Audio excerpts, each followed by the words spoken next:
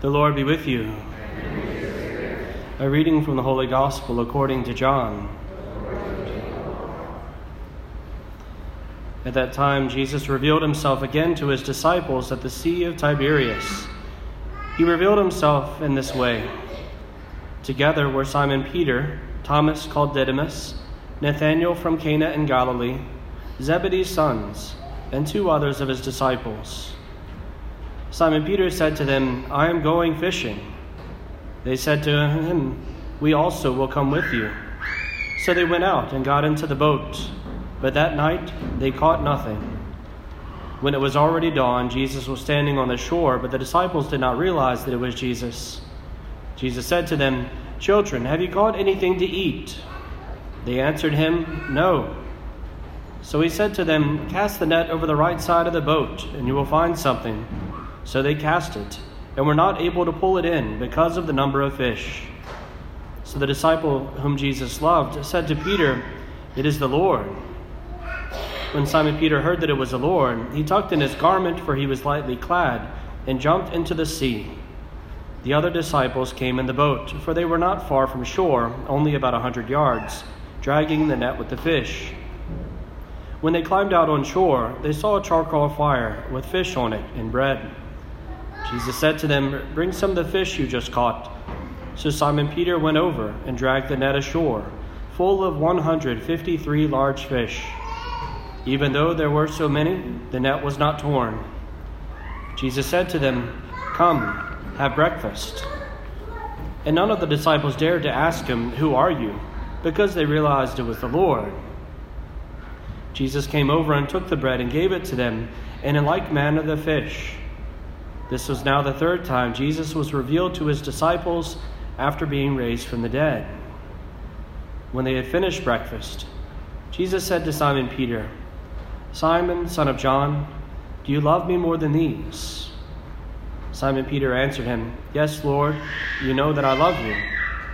Jesus said to him, "Feed my lambs." Then he said to Simon Peter a second time, "Simon, son of John, do you love me?" Simon Peter answered him, "Yes, Lord, you know that I love you." Jesus said to him, "Tend my sheep." Jesus said to him the third time, "Simon, son of John, do you love me?" Peter was distressed that Jesus said to him a third time, "Do you love me?" And he said to him, "Lord, you know everything. You know that I love you." Jesus said to him, "Feed my sheep. Amen, amen, I say to you, when you were younger, you used to dress yourself and go where you wanted. But when you grow old, you will stretch out your hands, and someone else will dress you and lead you where you do not want to go." He said this, signifying by what kind of death he would glorify God. And when he had said this, he said to him, "Follow me." The Gospel of the Lord.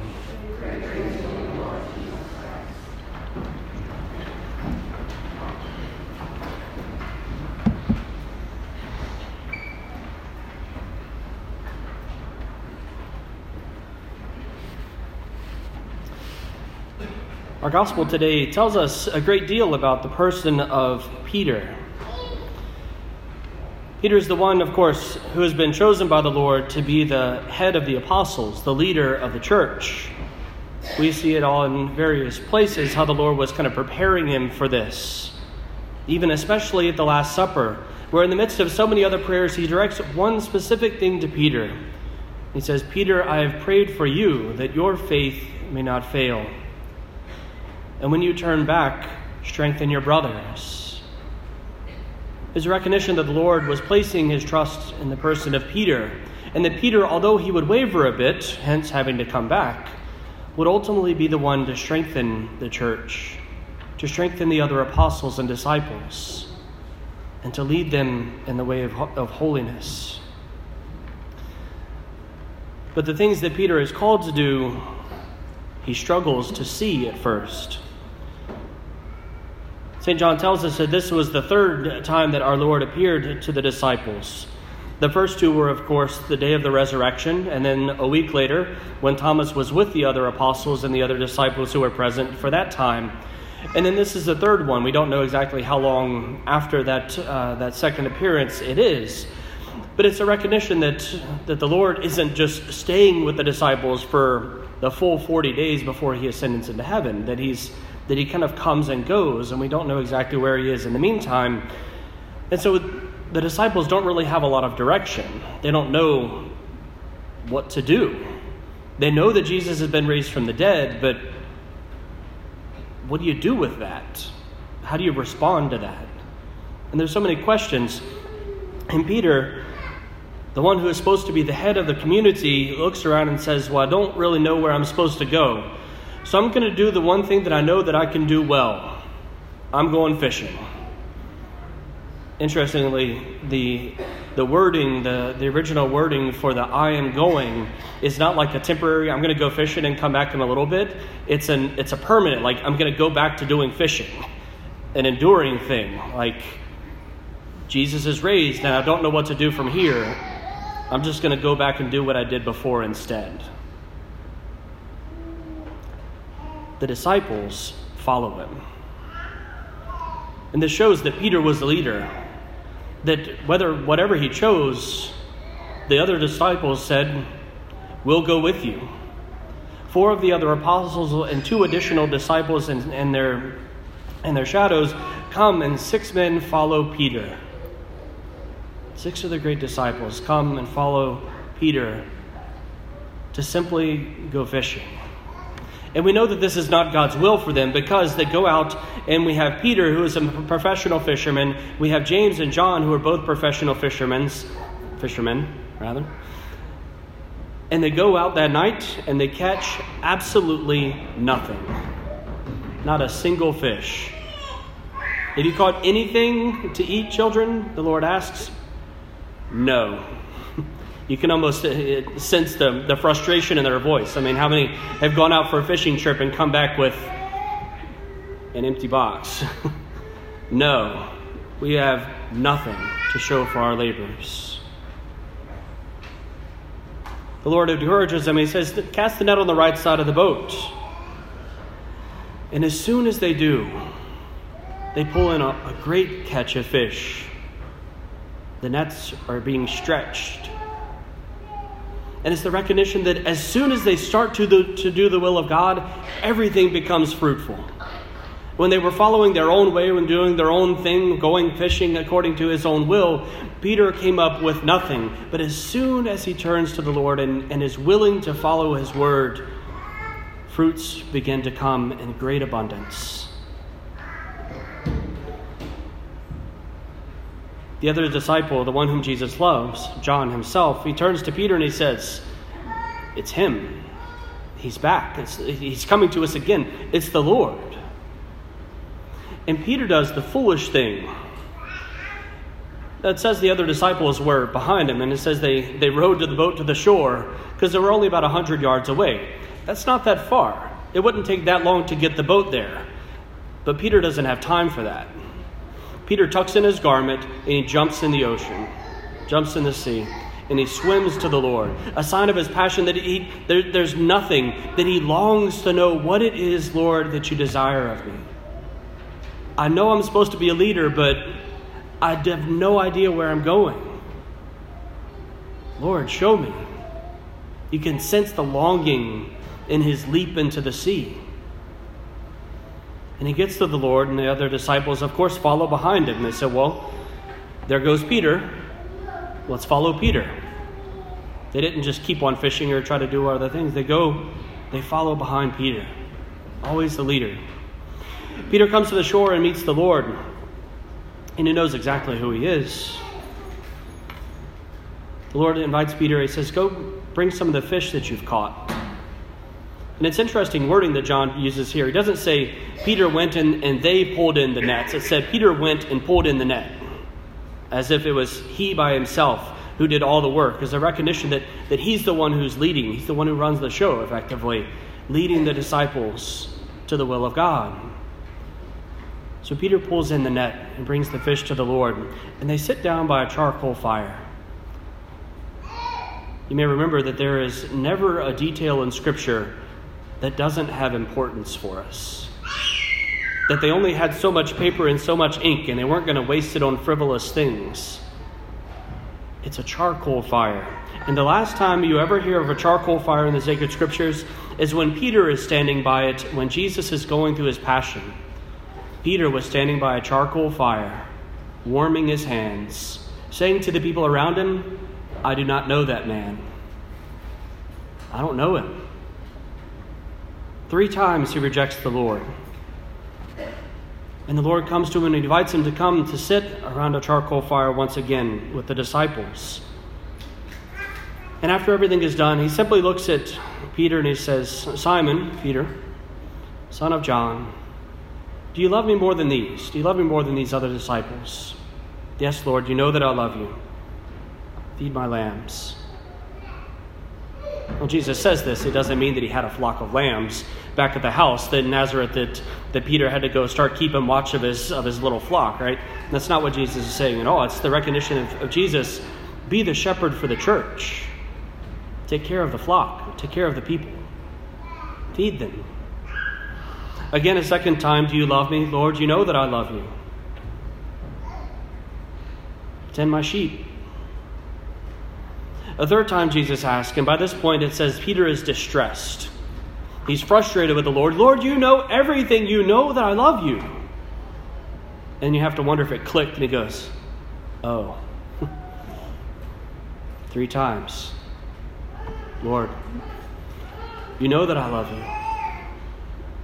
In his weakness, he comes and he makes up for what he had lacked previously. And the Lord says, feed my sheep. He says, but Peter, when you were younger, you did what you wanted. You dressed yourself as you wanted. You went where you wanted. You did your own thing. And you see where that got you. Empty nets. He says, but in your old age, you will be called to go where you do not want to go. Someone else will lead you. You'll stretch out your hands and they will take you there. He said this to indicate the kind of death he would die. And we know that Peter, in his age, some 30 years later, was led as a prisoner to a cross, the place he did not want to go, where he laid down his life exactly like Christ. After Jesus prophesies Peter's own death, he simply tells him, follow me. Follow me. He says it's easy for you to go and do your own thing, to follow your own plans, but stop. Follow me. The words strike Peter to the heart. An important thing for us to recognize in this is that you and I are also Peter to other people. There may not be a great number of people. We may not know who they are even.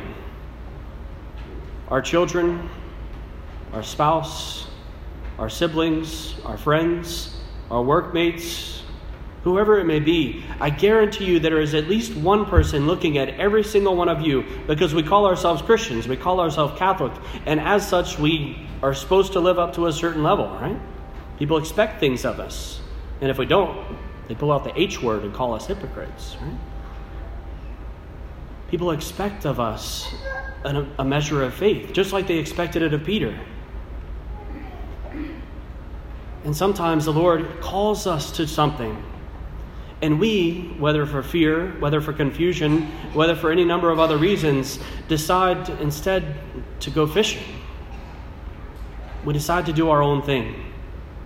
And when we decide to do our own thing, it's fascinating how easily people fall in behind us and go, I'll join you.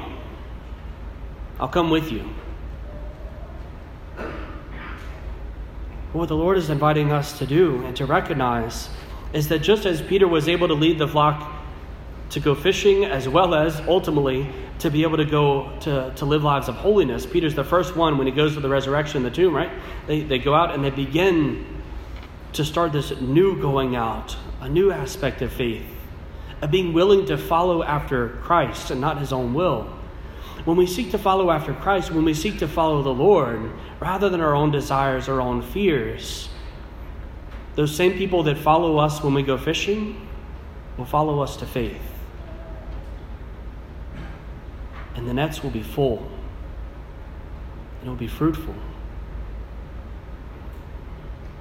How easy it is for us to simply suggest that we do something of goodness, of charity, of holiness, of faith, of prayer. And easily people fall in and say, yeah, let's go. I would like to direct that comment especially to the men in the congregation today. I guarantee you, every husband who is here, every man in this church today, if you suggest to the ladies in your life, I would like to pray more. Let's pray a rosary once a week as a family. Let's make sure we get to Mass on Sunday. Let's do this thing that's happening at church. I can almost guarantee you the wife is going to say yeah. Because she's waiting for a husband to lead. She's waiting, longing for husbands, men in our parish to lead the way spiritually. Just like Peter. What a gift to be able to simply say, let's go. Let us pray. And how quickly others will follow. And this is the invitation for us. To come to the Lord first ourselves, just as Peter came to the Lord, and to be able to respond and to profess our faith, to profess our love for Christ Jesus. And then professing our love, to receive that same call, follow me. And then for us to go out and to seek each day of our lives in great ways and in small, to follow Christ and to know that people will follow us too. It may not be a great crowd. It may not be everybody all at the same time. But I guarantee that if we live our faith, it will encourage someone else to live theirs. Our Lord gives Peter 3 charges. He says, essentially, Peter, do you love me? Yes. Show me. Feed my lambs, tend my sheep, feed my sheep. In the same way, the Lord invites us and He asks of us, do you love me? And if we profess love of the Lord, if we say yes, He says the same. Show me. Feed my lambs. Bring people to me. Bring people to the place where they are fed, where they are nourished. As we come to celebrate First Communion, it's a very clear connection that we have inviting us here to come and to receive the Eucharist, to literally be fed. To lead people to come to our Lord at Mass is to feed the lambs, to give people the good news of the gospel and to teach them the solid teachings of our faith. This is what it is to tend the lambs. To make sure that the lambs are cared for, that they're safe, that they're protected from the wiles of the enemy, the wolves that come to attack, is to be able to say, these are the teachings that Christ has given us. They are the way. They are the path to eternal life. They are the source of peace in this world. And to know our faith and to share our faith with others, that they might be tended, that they might be kept safe, kept holy, especially our little ones. And lastly, the Lord bids us to feed the sheep. And this is ultimately to be willing to do as Peter did and to lay down our lives. Whenever we see someone do something of holiness, it inspires us. It fills us with gratitude, with hope, with praise. And something within us is nourished by seeing someone else do acts of holiness. That's the reason why you see video after video after video on Facebook of military dads coming home, of people doing acts of kindness for somebody on the street. All of these things, people repost this because it edified them. It built them up. They saw someone else do something good, something beautiful, something holy, and they said, that's inspiring. And Christ does the same for us. Feed the sheep is a command for us to live a life that inspires other people, that makes them want to do the same, that makes them want to follow us.